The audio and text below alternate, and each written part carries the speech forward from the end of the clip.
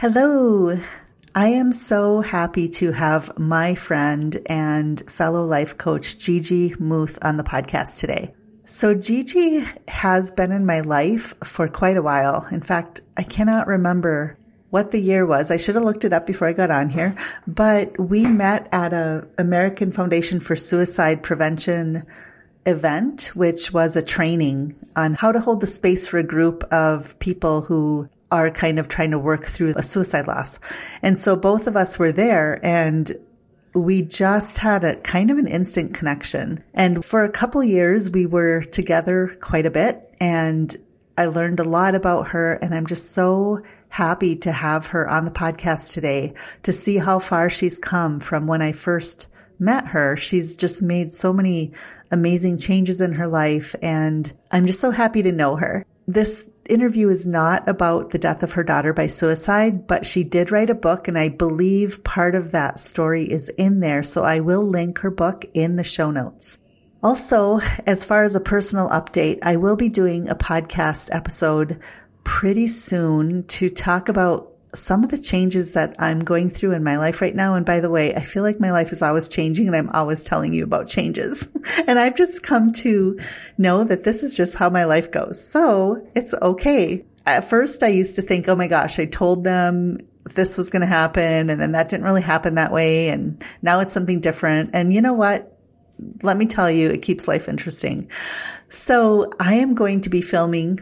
Yes, well, maybe I will be filming a video too, but I will be doing an episode to come out very soon about the changes that are happening in my life and my business for those of you who are life coaches, because I know I have a big audience of life coaches out there.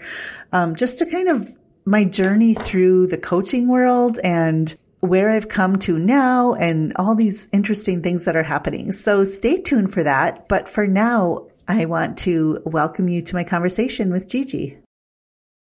Welcome to Beautifully Bloomed, the podcast where we explore how to break you out of the box of rules and beliefs that are holding you back from the life you are meant to live. I'm your host, Rebecca Turvo.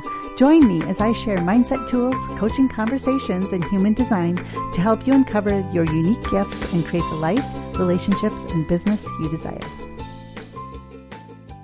So welcome, Gigi, to my podcast. I'm super excited to have you here. Oh, thank you. I'm super excited also. Yay. So we have quite a history together. So I thought it would be really fun to talk about how did we first meet? You remember where we first met? Yes, we met basically at an AFSP, which is the American Foundation for Suicide Prevention training in Chicago, Illinois. I want to say that was probably like in April of 2018.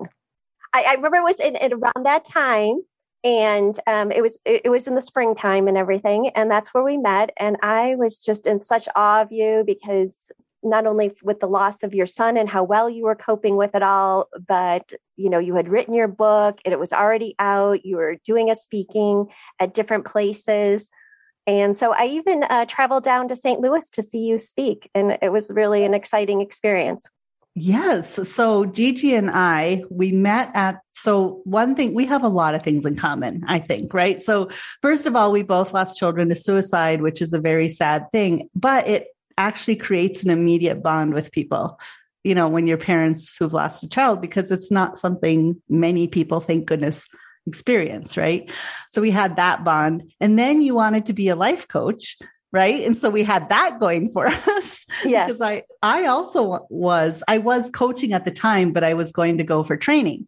Then you invited me to go to a training that you had signed up for with you. So I went and stayed with you for the weekend. Like, I feel like we became like friends, right? It was like, oh, let's try all this stuff. And then you became a client. And then I don't remember all the things we did. Like I felt like for a while we were like in each other's business, like all the time, traveling together, right? Yeah, we traveled together. Oh my gosh, we did a lot. So, but now we're both coaches, authors, and we both feel passionate about mental health and suicide prevention awareness and all of that stuff.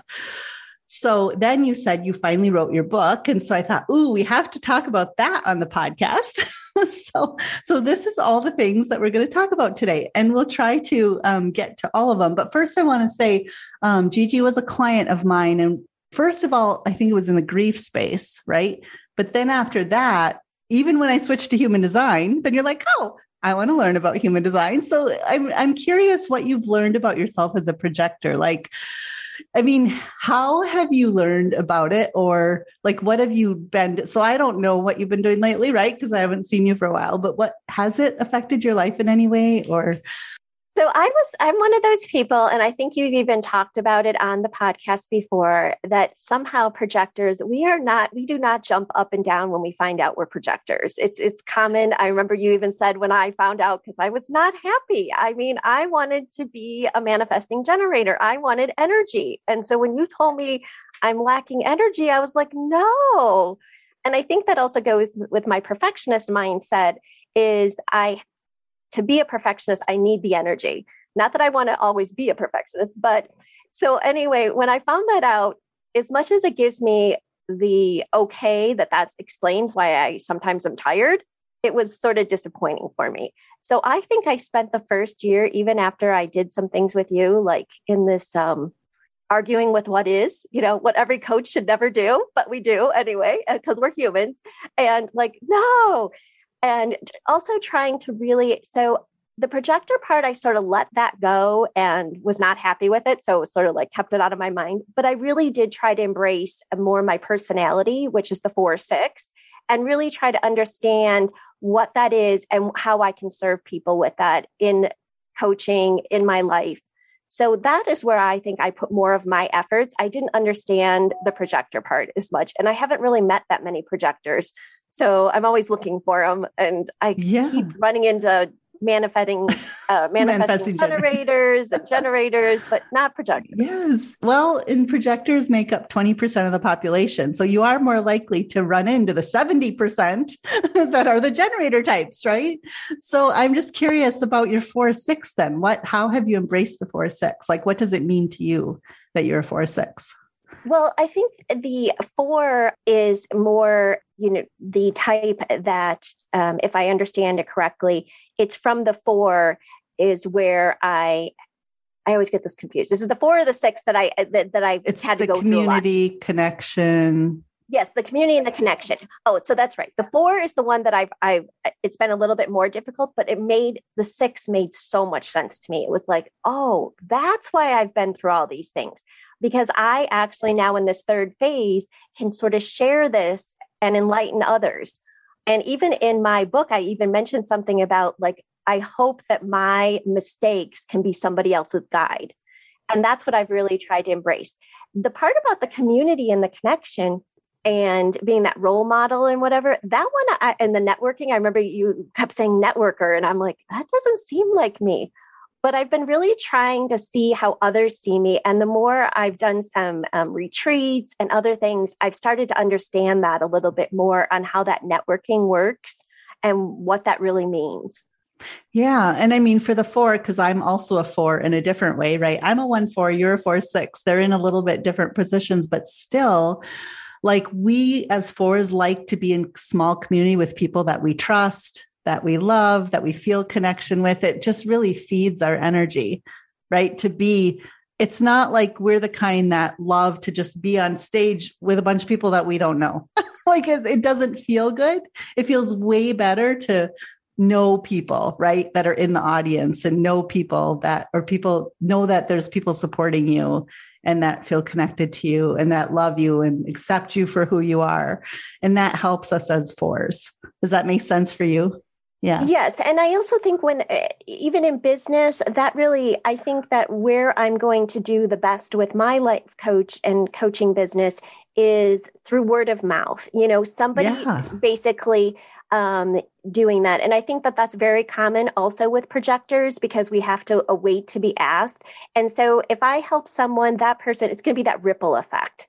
So I'm probably not the one that's going to do a lot of maybe the Facebook ads. I might do lives, but the ads part, you know what I mean? I'm more going to start with a small group and then that's going to expand and expand. And so I might not be, the $1 million earner, but I'm still helping people along the way. Yeah, no, I totally get it. And it totally makes sense to me. I mean, and I feel like, for me, it's always like, I'm always craving that in-person connection. So any programs that I create, I'm like, no, but there has to be like meetings every week. Like I want to meet with people. Now I've had some of my clients say, well, can't you just offer us the Bloomed program? Like we can watch the videos by ourselves.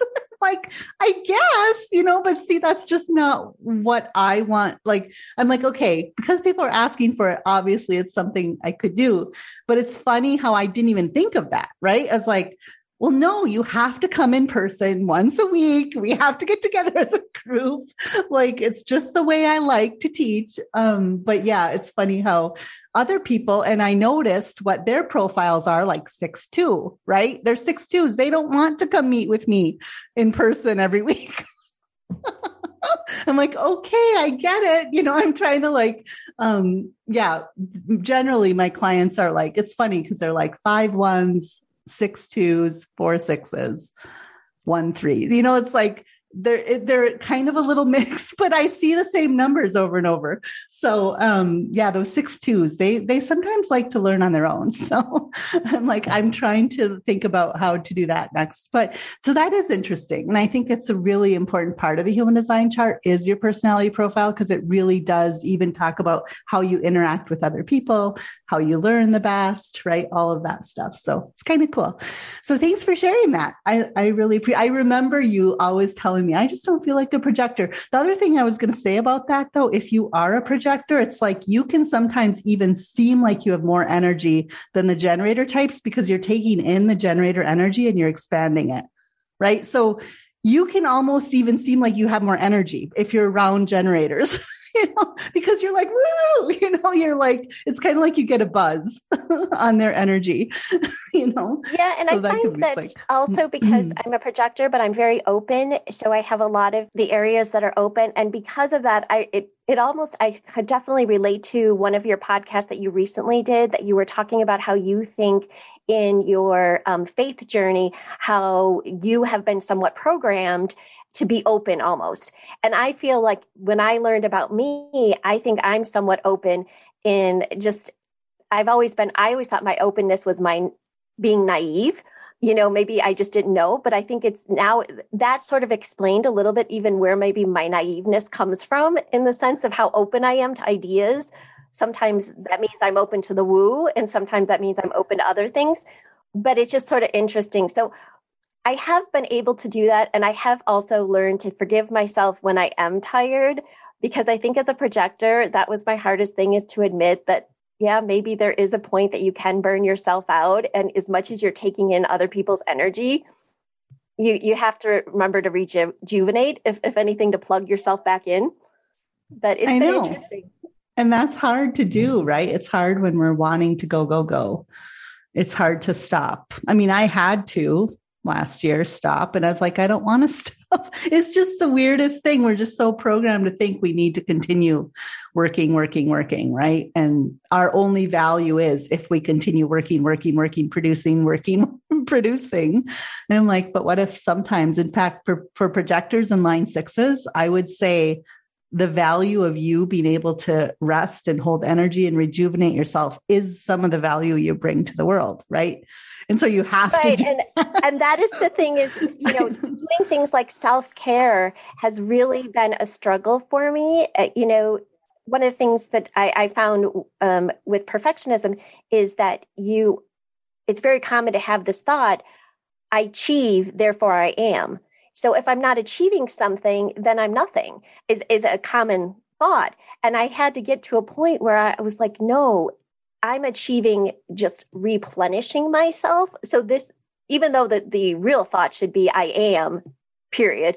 I don't have to do anything. But if my mind's always going to go to this, you need to be achieving something. You need to be, even when I watch a movie, I'm usually like sorting papers or filing something, multitasking. Yeah. And I got to a point that it's like, no, it's okay to just enjoy a movie. It's okay to just take a nap. And that is actually doing something good in the world. Yes, that's like being, right? And you're that line 6 of being. I was a human doer. I was not a human being. I was like, no, I remember that podcast you did too. And I'm like, no, I'm not a human being. I'm a human doer. Oh, yeah. No, I know, but can you just be? Oh, I know it's hard for all of us because I think all of us need to just be sometimes, right? So, okay, the thing you just mentioned about the faith stuff, I'm curious because you shared a story with me because I've been doing this series of faith transitions, let's call them, or faith crisis. So you said something about the way you grew up, and you were born into a certain religion. Was it Catholicism, maybe? Yes, I was. That's what you were born into. So tell us a little bit about your story about you were born into a certain religion and then your mom changed to a different religion. Let's tell us a little bit about that. Cause I think that's a really interesting take on the world. So, my parents got divorced when I was quite young. I was only a year old. So they were, I think, completely divorced by the time I was 2. And so this was in the early 70s. There weren't very many divorces. It just wasn't as common. And it was just pretty much my mom and I until I was about 10 years old. And at that point, she met a Jewish man. Now, I was born Catholic. She was Catholic. My grandparents were Catholic, pretty much Catholic. And here's this Jewish man that she fell head over heels in love with. And because of his religion and, where he was coming from, she decided to convert, and she seriously made that transition. Well, at that time, like I said, I was about 10, almost 11 years old. I, being my naive self, did not understand all the magic of Christmas and how much commercialization there is in it. And I was told the truth, and that did not go over very well with me. I was very sad about that.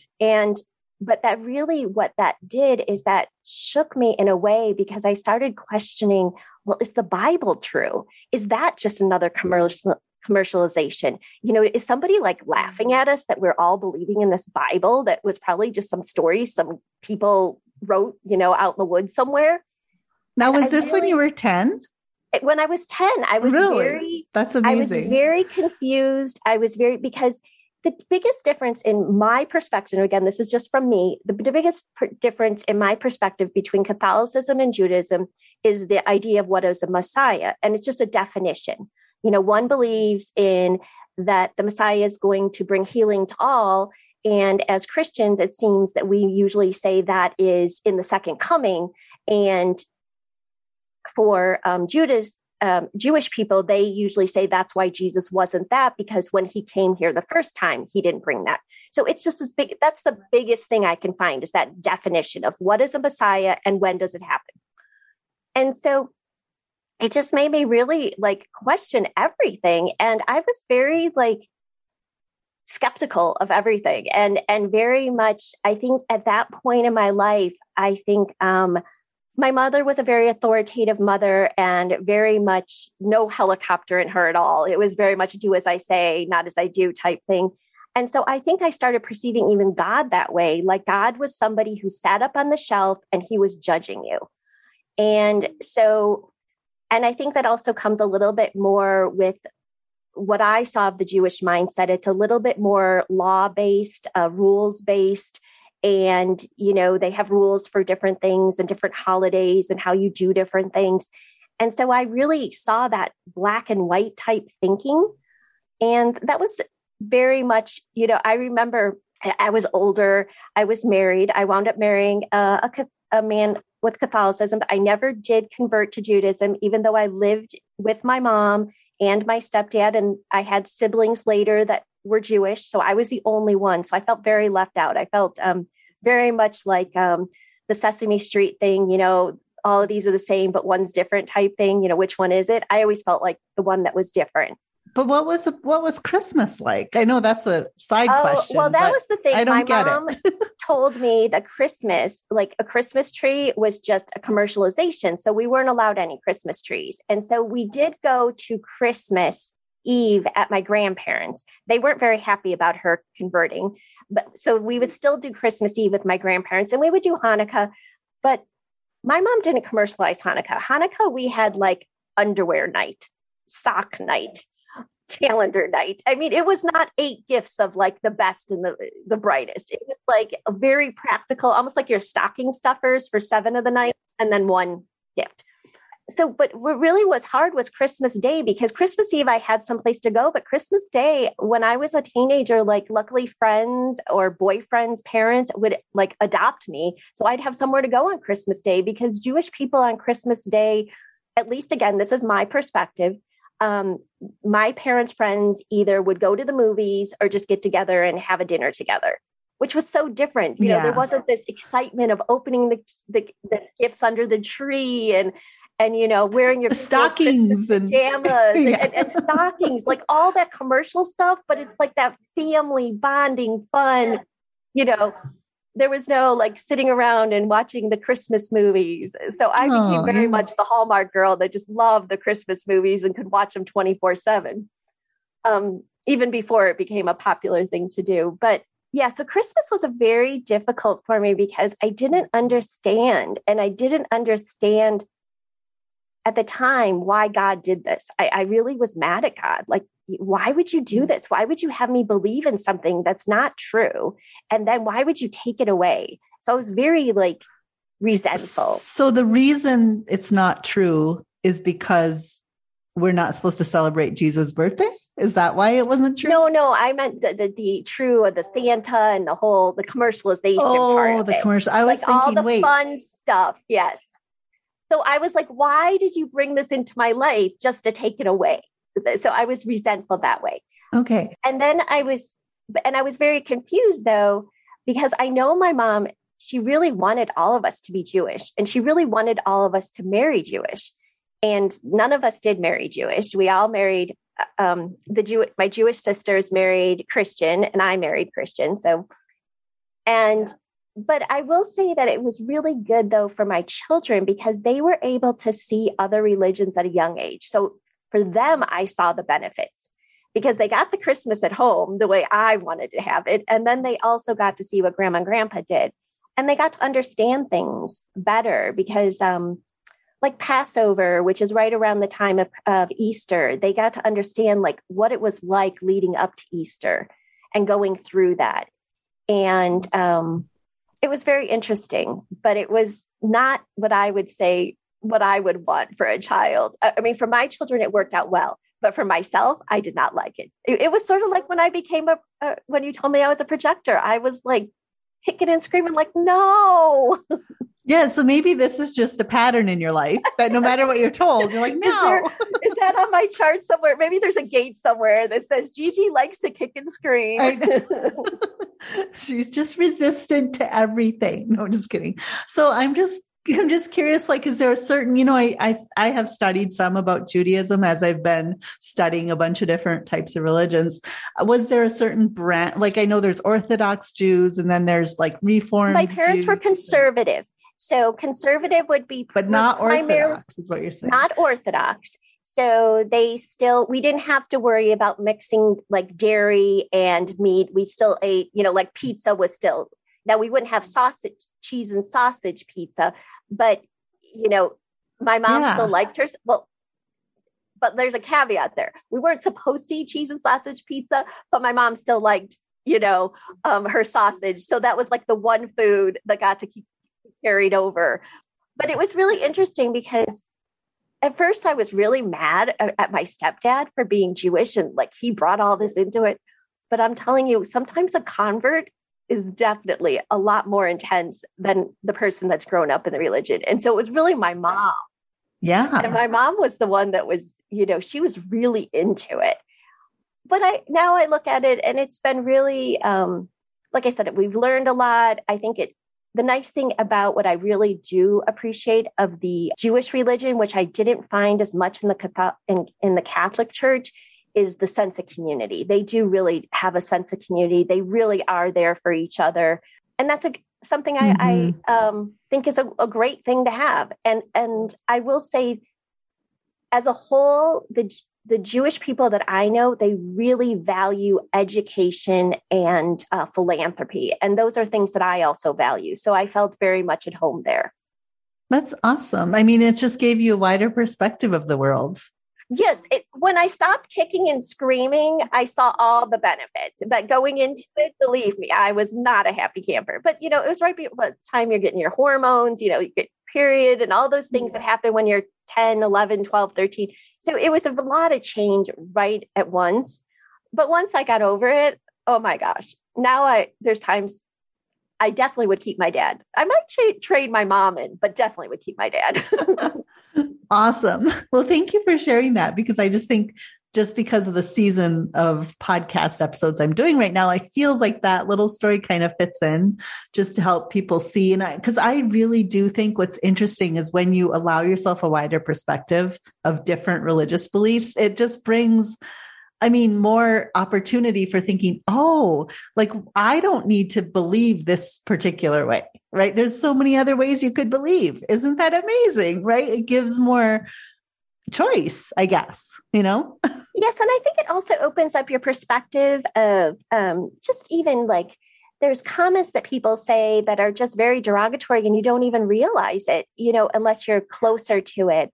Or there's things that people do that you don't realize it. Like, for example, it's so interesting how schools are always saying, church and state, it's different, and they try to keep them separate. And yet when it comes to Christmas, the songs are very much, my nephew, who's 5 years old, was learning a song, something about Jesus on a mountain.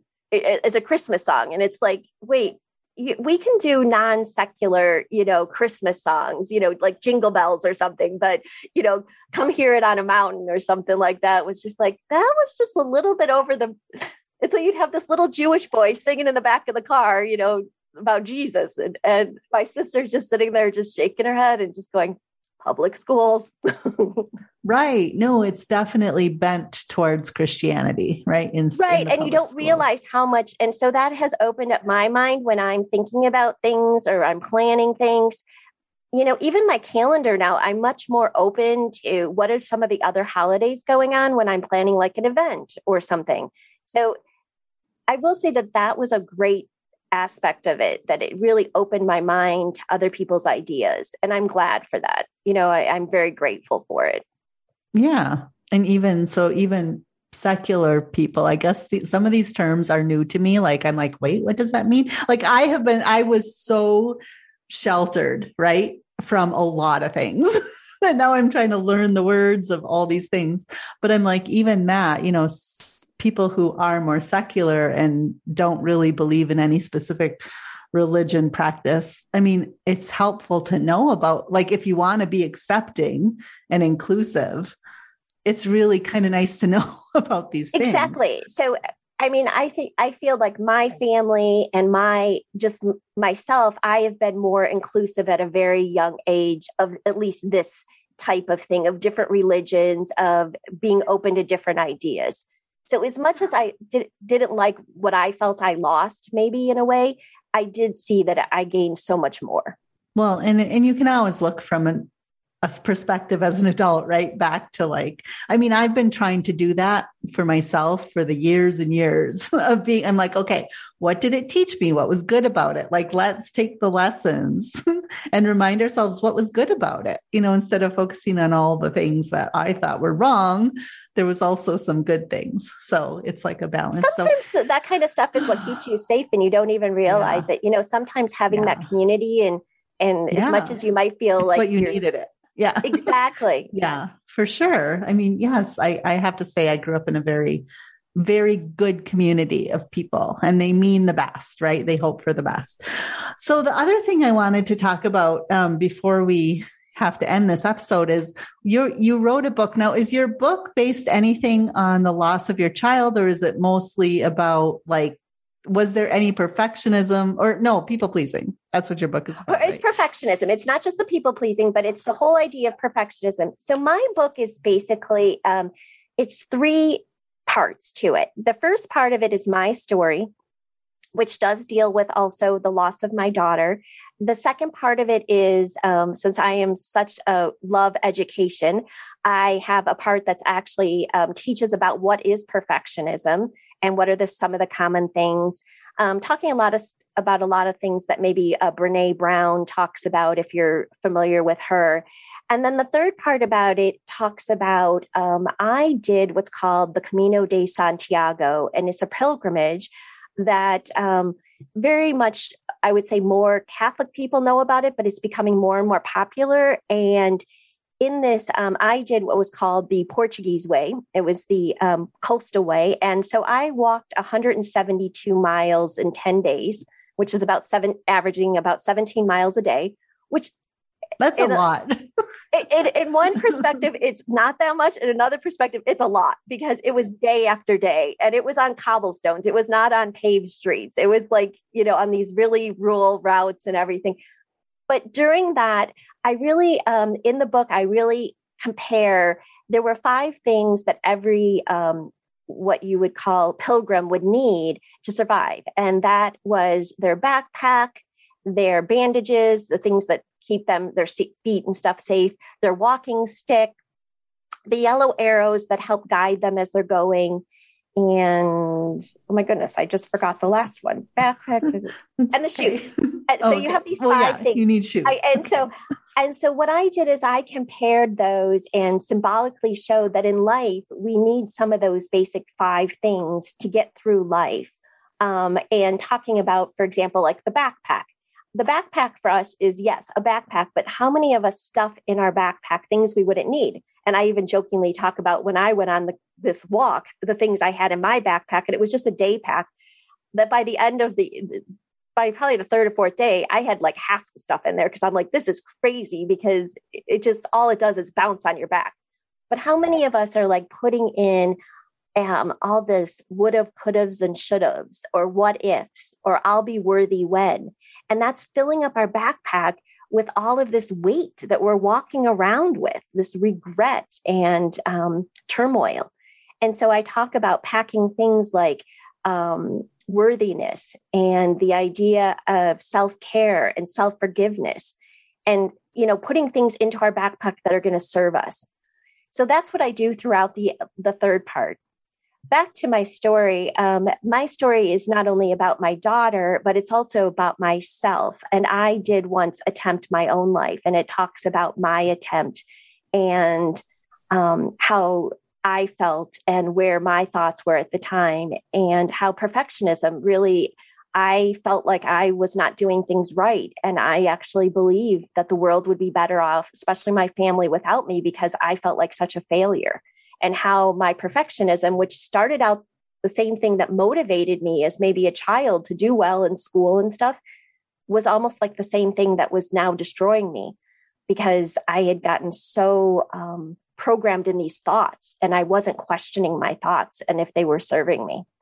So it's a story of hopefully motivation. It's a story about a little bit of education. And it's a way of introducing some new ideas and mindset. Okay. But the sun is right in my eyes and I'm trying to make sure if I use this video, it's not going to be very good. But thank you so much for sharing that, Gigi, because I think that could be so helpful, especially for people who've even lost people to suicide. It might help to show them someone's mindset, right? Like what it was like, because it's so hard for us parents who've lost children to understand what could they have been thinking, or, if we didn't have any signs, which, we didn't. And I know there's probably a lot of other parents that didn't have signs. Now some did, but those of us who didn't, it's like, we don't get it. What was going on? Like, how come we didn't see any signs? Right. So maybe that could be helpful, is into someone's mindset about why. And this is can be such a hard topic to talk about sometimes, right? But thank you for writing it. Yeah. Yes. And I do put some of the studies in there and a little bit of information about suicide. And I do also put the warning. So it does have it in there because my daughter, I was fortunate. I survived. My daughter was not so fortunate. When she attempted, she did not survive. And so, and I do talk about that in there. But like I said, I think for me, some of these things like the Camino and what I learned on the Camino and what I've learned in life coaching and stuff is how I'm able to survive all that. Because believe me, I don't still to this day understand, why God chose me to survive and her not. But I do know that I do get up with this mindset that I will do the best I can to serve And I will say that when I first started walking the Camino, it was really for redemption is what it started out. It wasn't to write a book. It wasn't to really learn anything. I really felt like I have had to really work hard with this idea, which was totally new to me. And that is that bad things can happen to good people. And I think that's like been one of my most motivating mantras sometimes when I don't understand things is that bad things can happen to good people. Because I really felt like when I started walking the Camino back in 2019, I still was in a space that I felt, oh my gosh, I must have been like this awful mother because my daughter died, and I had a lot of that would have, could have, and should have. And really just walking the Camino and then doing the life coach training and really just digging into this perfectionism even more really helped me through that. Yeah. And I remember what my experience about that was like. I felt not only like, was I a bad mother, but was I also a bad Christian? Like somehow God was punishing me. I didn't do something correctly. Like it was this added layer on top. And that took a long definitely. time. And it's back to that whole idea that I was explaining before that I thought God sat on a shelf and he judged you. And I was going to tell you the funny story. I didn't get a chance to tell you. So I remember one time I went to a Bible study course. Now, this was not a Catholic. This was just a Christian book or Christian. And everyone had their Bibles out and we were doing this Bible study. Now, in the Catholic religion, we usually don't have a Bible. They give us the pamphlets and we do the readings every week, but you really don't have your own Bible that you bring to a course per se. So they started highlighting in the Bible. And I was like, you can write in a Bible? I mean, I had such rigid rules in my mind. And nobody ever said you couldn't, but I just thought, no, you never write in a Bible, unless did you, like, were you allowed to have your own Bible at home? Yes, we had a Bible, but I think in the Catholics, usually there's like a family Bible and the only writing in the Bible is maybe on the first pages of like maybe the family history, like this Bible was passed from this person to that person, but it was never this highlight and write notes and perspective and what insight you got. I mean, you never opened your Bible like that. And so when they did it, I thought, oh my gosh, we're going to lightning was going to strike right then and we were going to hell. You know what I mean? And then you were like, oh, we survived. Okay, now what? But it's so funny that the ideas that you get, I mean, and it's funny because we've even talked about it as Catholics. There's some people that when they get the wafer, which is when you're getting what's called communion, it's like this wafer. And some people will talk about like, how they never chew it. And I never chewed it. And I saw somebody else chew it. I'm like, are you allowed to do that? And I'm like, are you supposed to? Yeah. I don't know why I thought I wasn't supposed to, but I would like seriously, like almost like peanut butter. You know how it gets stuck to the roof of your mouth? I like it. Like I let it dissolve, but sometimes it would be like peanut butter and be stuck to the roof of my mouth. And I'm like trying with my tongue because I don't want to touch it because you're not supposed to touch it. So I'm trying to like get it off the roof of my mouth, never thinking I could chew it or anything like that. It had to dissolve. Right. There are so many unwritten rules that I thought were rules, which weren't. They were just things that I must have just like assimilated. Like I saw this, so I thought that.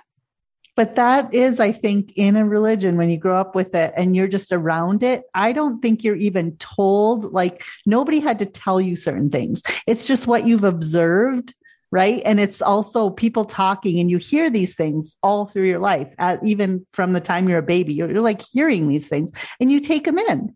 And then you decide, well, that must be the rule. Like nobody actually said it out loud to you. And nobody said it. And I think that so was one of the hardest things for my ex-husband is when I did go through this questioning time where I was like, is Catholicism the right religion for me? And I wasn't going away from Christianity, to like Judaism or something, but I was just not sure if Catholicism was what I wanted to be. And I remember questioning it and he was so appalled. He's like, you were born this. You don't question it. Yeah. It's sort of like, right. I'm Italian. I don't question if I'm Italian. It's in my genes. That's what it says. That's what you do. And I remember, which I have found, though, there is a term for questioning, at least in the Catholic Church, I believe it's a common term, and it's called apologetics. And that's where you learn. Yeah. And in the questioning is where I actually became even a more informed Catholic, versus what some people sometimes will call the cafeteria Catholics, where we just picked, I like a little bit of this and a little bit of that. But now I understood why we were doing things. Whereas before, when I wasn't questioning, I was maybe doing it, but I was doing it like half-heartedly, because I'm like, why do we stand up? Why do we sit down? Why do we kneel? I had no idea. Yeah. Now it's like, oh, that's why we're doing it. Oh, whereas, there's some people like my ex-husband, he does it because that's what he was told. That's what you do. And he doesn't need to know the why. Curious. Very curious. Well, and some people like me just struggled to just follow all the rules, and there was you're not supposed to ask why, so you don't. But then you just constantly just have this cognitive dissonance in your head. Like, I don't get it. Like, it doesn't make sense to me. These things happen in your life that there's nothing that they can explain to you from the church's perspective about why that happens or what that's about, or, and so it just causes so much cognitive dissonance and discomfort and just following rules. And then there's no meaning to it, right? For me, was no meaning to those rules. Once I just decided I'm going away from the rules. I don't know. I don't believe in that stuff anymore, because nobody can really tell me why and this is when I've started studying the Bible now, right? Like, the actual like, who wrote the Bible? Why did they write the Bible? Like, I'm curious. Nobody ever told me this stuff. Right. And we weren't encouraged to read the Bible. That was not encouraged. Yeah. I don't think in Catholicism we were either, but I do feel that has changed. And there are some, I would say what you could possibly call famous Catholic people now. And I'm not talking about like the popes or whatever, but I'm talking about people that have really gone out there and marketed Catholicism and have really they've written books about it and things like that. There's a gentleman like Scott Hahn and stuff, where he's giving you the reasons of why you're doing it so that you're just more informed. And then you choose, because I know a lot of people will come sometimes to Catholics and they'll question, why do you pray to saints, or why do you do this? And I had no idea. And so when people would ask me, again, being that open-minded, at first I believed, oh, this is what I'm supposed to do. Then I started questioning it when people were questioning me, because I didn't know. And then once I started finding out, I was like, oh, and then this whole idea that it was more when I became a life coach, it opened my mind of, you can question anything? Like, you don't have to believe it? That was totally new. Nobody ever told me that one. Isn't it amazing? Like, you can choose what you believe, but that's not what I was taught when I was growing up. No, my parents definitely didn't teach me that. I don't feel the church ever taught me that. Oh, no. Well, at least the church I grew up in would never teach that. The teaching is, this is what you believe. This is what we all believe. Exactly. There's not like a choice about it. But it was so funny when I even heard that I could like choose it and stuff. So I think that it is fascinating. It's been a journey, and I'm still trying to figure out. I can't say right now in my life I'm any one religion. I'd say I'm Christian and I follow more the Christian beliefs, but I haven't found a church recently that I would call home. I hope to find one where I feel like I fit in and I believe their morals and their rules, and I can stand by them. I don't want that cognitive dissonance anymore, because I have had that from time to time, and that's not fun either. No. So you are, I'm surprised to hear that you're similar in a place that I am, although I'm not really actively searching for a church. I'm just questioning right now, everything. Not with COVID. COVID has made it a little bit more harder to actively search for churches. But once I think things open up again, yes, I would like to find a place. I would like to find. You want community, right? You'd like, yes. That's what I would like too. But it's interesting because I'm like, yeah, but I'm just so worried about getting caught up in like some belief system again that I don't really fit it, right? Like something that's like, this is the only way. Like, I don't want to go there. Right. Well, and I've also found, this is just a funny thing, but like, and again, it's just the way I feel sometimes. I feel like sometimes when people find out that I'm Catholic, and I don't know if you've ever heard this or because you're not Catholic, maybe not experienced it, but it's almost like sometimes people want to convert you to whatever their religion is. It's almost like they get an extra point because that's one less Catholic in the world. I know that Really? sounds not I've very never nice heard at of all. Right. But I do feel that sometimes, like, it's like they almost like, oh my gosh, we got another one, you know? And so that like sometimes makes me a little bit like nervous, like, and I know those are all just thoughts, but sometimes that's the way it feels, you know, that they get an extra point if they can convert a Catholic, you know? Oh, I just love it. So Gigi, where can people find out more about you or your book? You know, what would you like to? The best way is my book is called Bloom Beyond Perfection, and they can go to bloombeyondperfection.com, and that has a link to my book. And then from there, there's also links to coaching that I do and different projects that I'm working on. Okay. I'll put a link in the show notes too. Definitely. But just bloombeyondperfection.com. Awesome. Thank you so much for joining us, Gigi. It was such a fun conversation. Oh, thank you. If you enjoy listening to this podcast, please go subscribe so that you get notified of all the future goodies that are coming along. While you're there, please leave me a review and let me know what you think. So excited to share this with you and can't wait to talk to you next time. Bye.